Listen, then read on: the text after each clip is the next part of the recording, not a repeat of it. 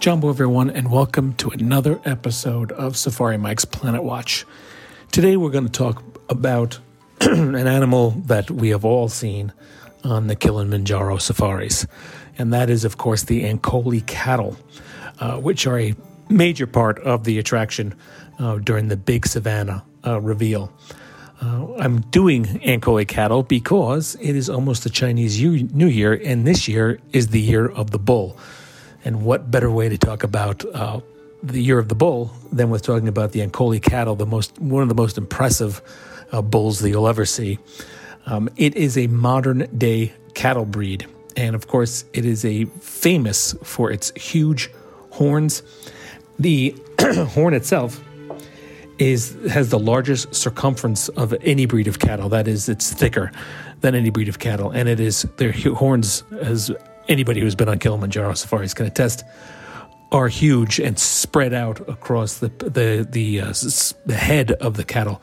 That one tip to the other tip can be as far as 8 feet apart. Now, unlike everything else in the Kilimanjaro safaris, up until the recent addition of the goats at the very end, it is a domesticated animal. It is not found in the wild. However, it is found throughout Africa. It is a Watutsi cattle. That type of breed is named after the Tutsi tribe in Rwanda. And the Ankole cattle itself is believed to have come from a combination or breeding of two separate types of cattle, the Sanga cattle that were found in Africa and the Zebu type of cattle, which was originated in India, but was brought in ancient times to Egypt by the pharaohs and bred there. So there were Zebu cattle found throughout the northern dry part of Africa. Speaking of dry, the Watutsi cattle are very important in their particular area because they are so good at living off of limited water and food. They do not require nearly as much water and food as cattle, such as the ones that graze the plains of the United States. The significance of the Ankole cattle to the tribes in Africa is significant. The various uses are made of the cattle. The milk, for example, has a very high content of fat, and it is used for making ghee and yogurt.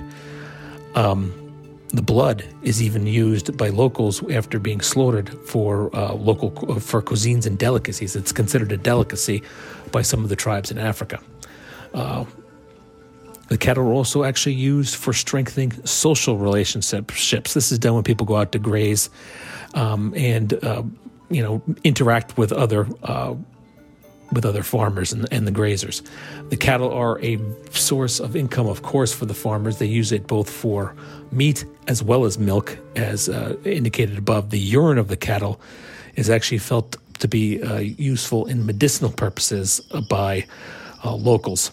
Cattle also play a big role in various ceremonies. It is often a dowry, and the Ankole people believe that a dowry is considered enough if the groom pays by a number of cattle as opposed to any other type of currency. The cattle also represent a significant status for the people in the area. Now, they are also significant in folklore of the area, and they are part of various tales, and they are almost considered a divine presence of the gods themselves, the cattle. Now, as I said, that they are very good in living in the areas that you see them in, such as the dry plains of the African savanna. The Ankole cattle is also known locally as Inyambo, and they are considered to be a yardstick for warriors, and they, as I said, they are the beautiful divine incarnations of the gods. The skin is used, not only is the cattle used for milk and meat, but the skin is also used for making cultural regalia like drums, stools, sandals, and clothing.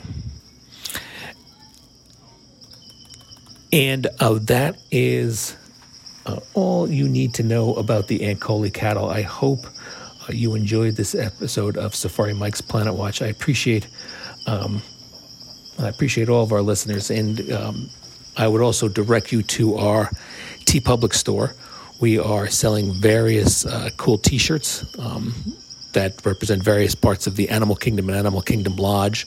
There is T-shirts on recently on Rhodey's Masks and Beads, for example, and sort of honoring the recently retired Joe Rohde. But I recommend you check out the TeePublic store. You can find it on a link on my Twitter page at JohnBoy1, or on our Instagram page, Disney's Animal Kingdom.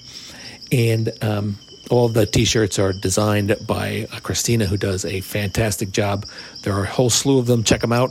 And all the money, all the proceeds, I should say, of the sales of the T-shirts, we don't keep a dime. Anything that we make, it goes directly to conservation efforts. And currently, we are doing the International Rhino Foundation. So please take a look at our T-shirts and know that the purchase of them, money will be sent to a good cause. But I thank you for listening to this episode of Safari Mike's Planet Watch. Kwaherini, and go well.